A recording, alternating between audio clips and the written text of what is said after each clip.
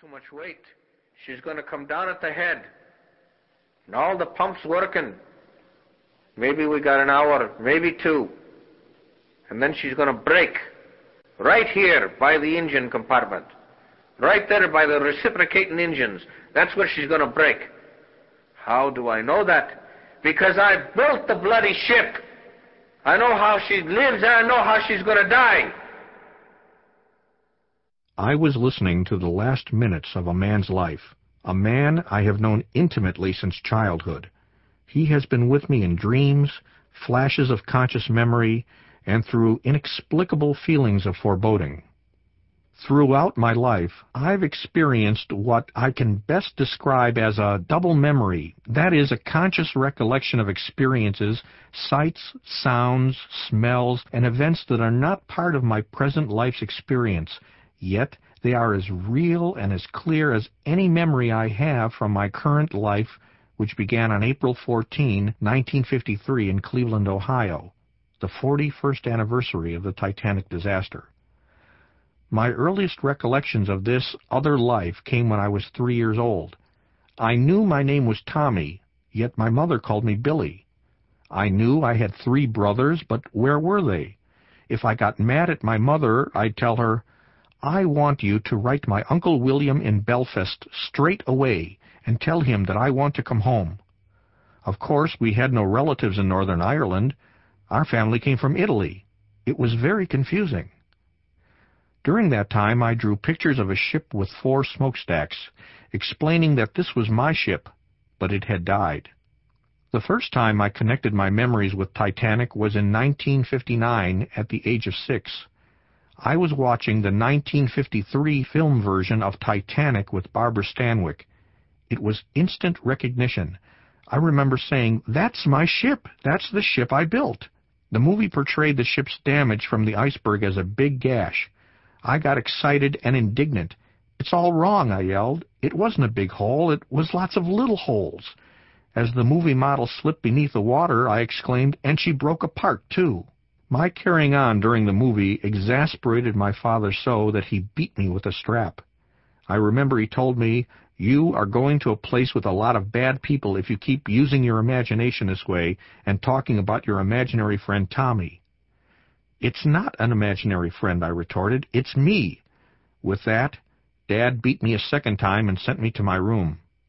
There were also the relentless nightmares.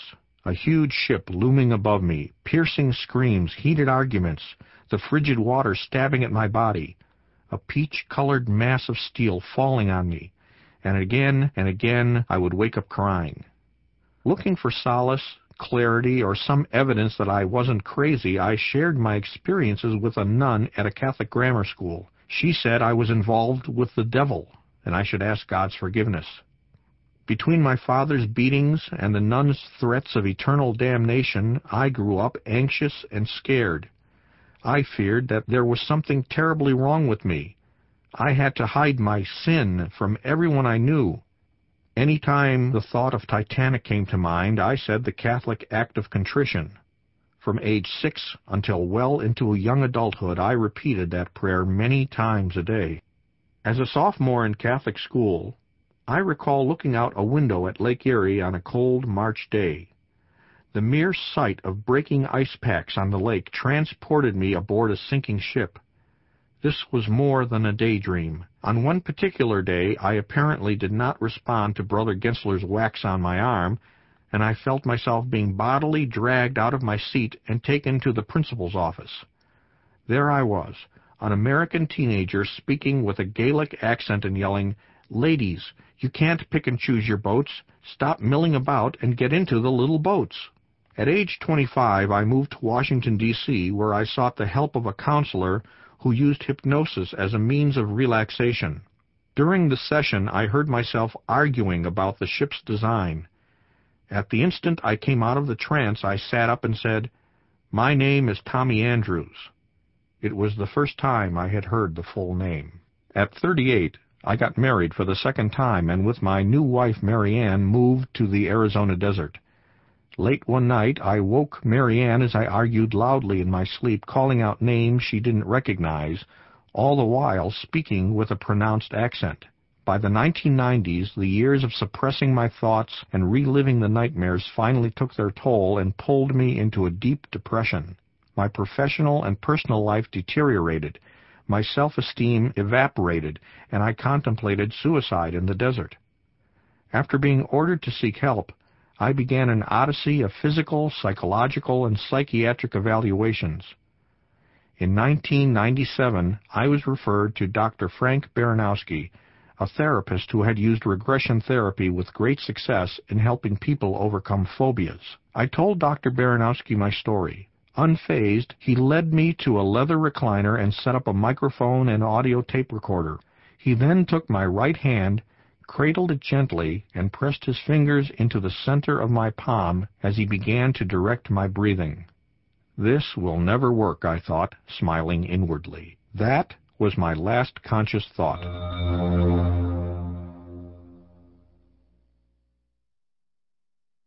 Please join Dr. Frank Baranowski and American rancher William Barnes on an extraordinary journey into the past.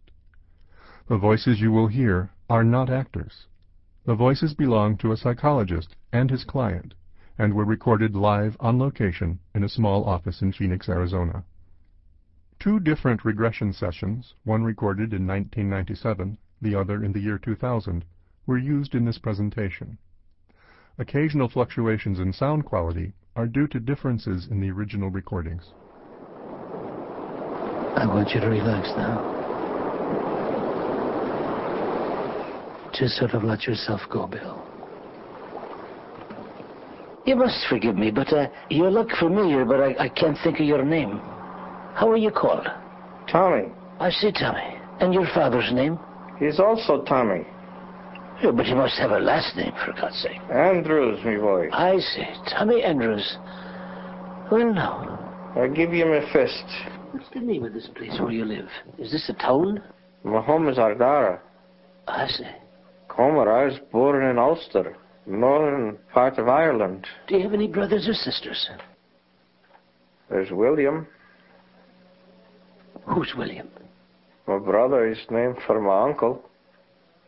I want you to look down at your shoes for me, and you can see your shoes now. I want you to tell me, what is the color of the shoes you're wearing today? Black and white are my cricket shoes. I see. Oh, do you play cricket? I like to play cricket. I thought aren't you a bit young for that now? We play it in school all the time. Well, great now. Good. Pretty good. Can hit the ball all the time. If you didn't like the way I did it, I'll hit you with the bat. I love it. I think it's fine. But I was thinking that reading and writing are the things that are more important. And that's what my father says. I like it all right, but I like the cricket. Ah, very good. What does your father do for his livelihood now? He's a constable and a judge. Oh, that sounds like a dangerous job. No, he has other people doing the work, and he makes decisions. And he's a fair man. Aye, but he says I have no mind for the law. And he's right, but... Why would he say that now? Because I'm always playing. Well, it's good if you can do it. But have you given any thought about what you'd like to do when you become a man? Aye. What's in your heart, lad? Well, I was getting around to it, to talk to my dad. He didn't like me to call him Dad, I do it to make him angry. He likes Father. Oh, he likes Father better, I see. But if I want to get his attention, I say, hey, Dad. Sounds like you have a bit of a rascal in you now. I get in trouble with my dad sometimes. I remember the first time he got angry with me. I like to play with my bees. I like bees, I didn't know that. Aye. He got me a beehive. When I was a little boy, about 10, they got real cold. So I took a handful of them and put them in my hat and brought them into the kitchen. Oh, did Maggie get angry? Who's Maggie? The cook. Oh, I see. But you didn't tell me what's in your heart. What do you want to do? You